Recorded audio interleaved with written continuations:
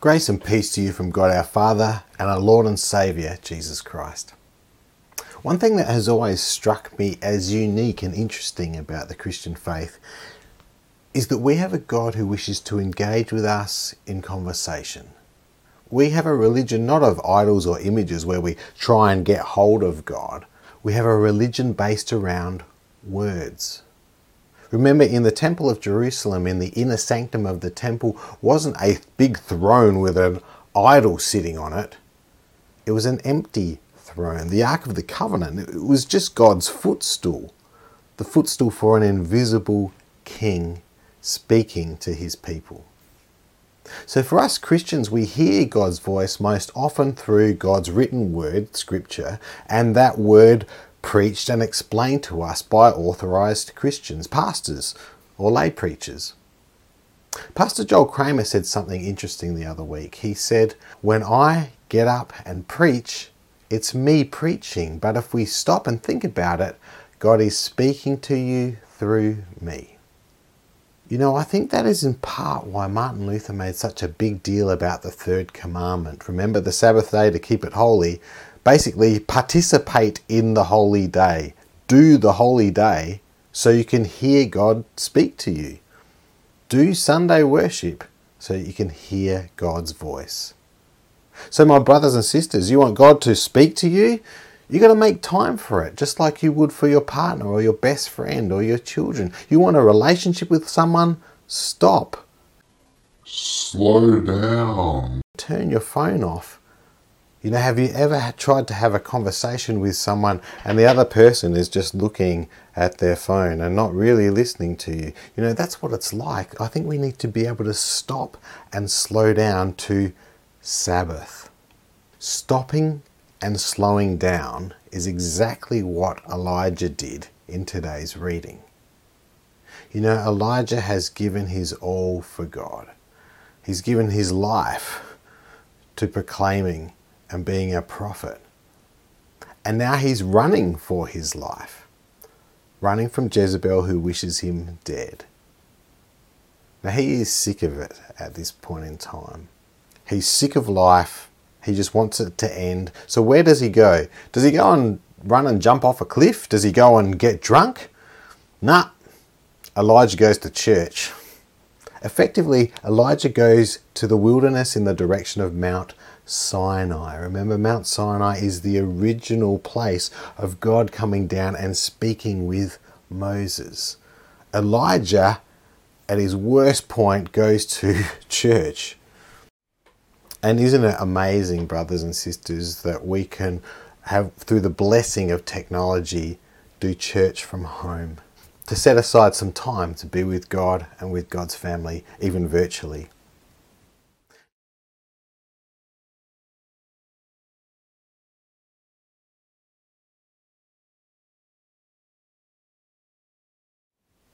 Now, there are other types of experiences where we might find God speaking to us. Powerful moments where we hear a voice. And this is a follow-on from what Joel said as well, that God uses different methods to speak to different people. God speaks at different times to different people. And he uses the whole breadth of his universe to speak to us. He can speak through science, events of nature, people, whispers, shouts, circumstances, dreams, visions, and more. And if you want a really good expose on this from a great teacher, I encourage you to go to this message on YouTube by Rick Warren, Learn How to Recognize God's Voice. It's a whole hour long, so you can set aside some time for that if you want further detail. But one of the things I found really fascinating in that message is when he talks about our inner voice. When I get an idea in my mind, how do I know where that idea came from, that impression, that thought? How do I know it didn't come from the devil, or it came from the bad burrito I ate last night, or it came from my own thoughts? I just thought it up. I mean, you talk to yourself all the time. I talk to myself all the time. I am my own best friend. And you're talking, you have a running conversation with you throughout the day. How do I look? How do I feel? What's going on? How should I handle that? Respond to that. And it's very easy to sometimes be confused on, is this God telling me to do this, or is this just something I want to do? Do you know what I'm talking about? Is this really just my idea, or did God give me this idea? Or did it come from the devil, or is it some bad tape that I'm playing in the past? It is extremely important you know how to discern when it's God talking to you. Sometimes we can get confused when we use that inner voice, and we can confuse that with God's voice. You know, I knew someone once, and maybe you've come across this kind of person as well, and in their sentences they'd be saying, well, you know, God told me to do this, so I went and did that, and then I heard the voice, and so I went and did that, and God told me to go and run over here, and God got me this car park at the place at just the right time, and then God told me, God. And you can't argue with any of it, because they're confusing their inner voice with the voice of God. And with one person, I knew it got to the point where they were saying, well, you know, God told me to leave my wife and have an affair. Now, I'm sorry, but that isn't consistent with God's word. 1 John 4:1. Dear friends, do not believe everyone who claims to speak by the Spirit. You must test them to see if the Spirit they have comes from God.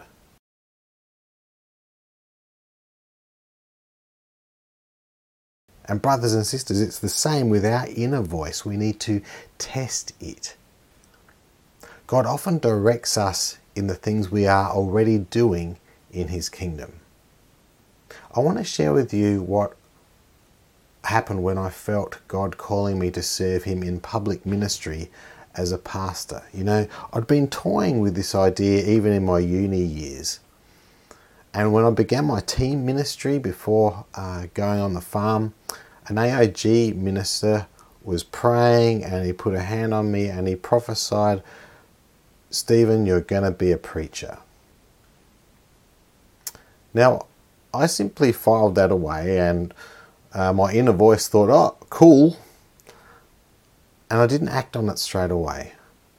I weighed it up. And at the time, it wasn't the right time. Years later, when I was working on the farm, I'd left team ministry, got married to a beautiful wife, moved to the farm, and so I was working with Dad there, and Dad said, well, you know, I'd really prefer you didn't feel like you had to be on the farm, but if you are, let's get you educated. Go off to TAFE at Richmond and do a wool classing course. So that's what I did. While I was there, and towards the end of that course, something didn't feel right. And I remember after the day getting in my car ready to drive home, and I felt my inner voice say, you're enjoying this study, aren't you? But you're studying the wrong thing. And it suddenly occurred to me that, was this God prompting me to finally learn and study to become a pastor? So I tested the Spirit. And I did that by going home and talking to my new wife. Now, Therese had always been horrified by the thought of me becoming a pastor. Even in my uni years when I'd talk to her about it, she was horrified by that idea. But in this instance, when I came home, she looked at me and said, yes, it's time. And then I went to my pastor and I told him the whole story, and he looked at me, put his hand on my shoulder, and he said, it's about bloody time. I tested the spirits. I tested that inner voice to see if that was God or if that was me. And I have the profound sense now in testing that was God.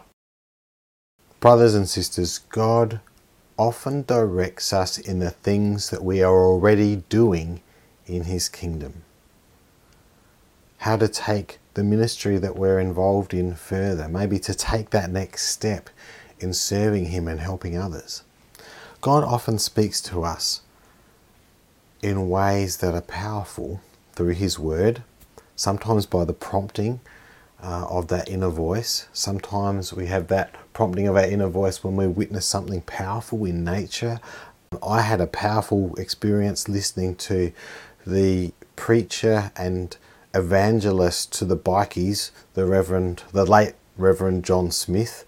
I heard him preach at a youth event when I was a young man, and by the end of it, I was bawling my eyes out, and I went down the front and he prayed for me. I had a powerful sense of God doing something, of God speaking to me through this amazing speaker.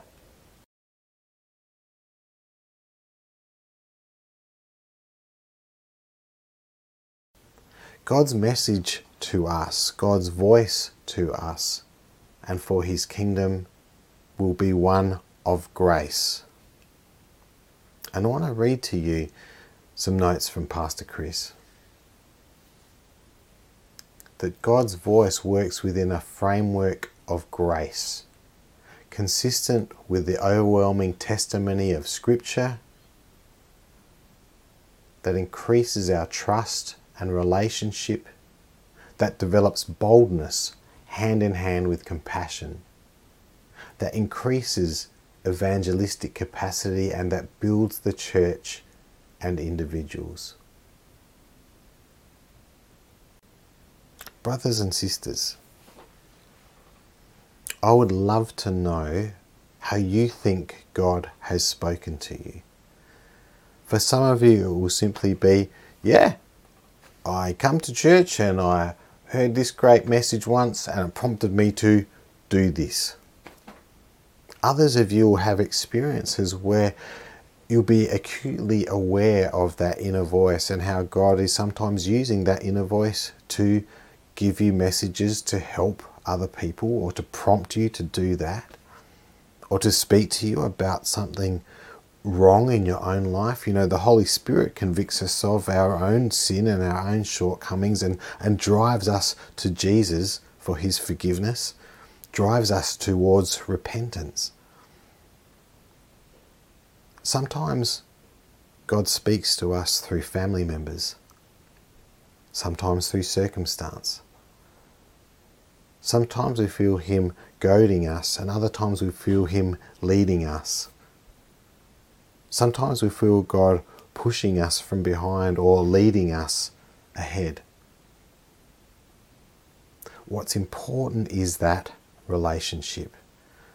What's important is that trust. What's important is that we test the spirits.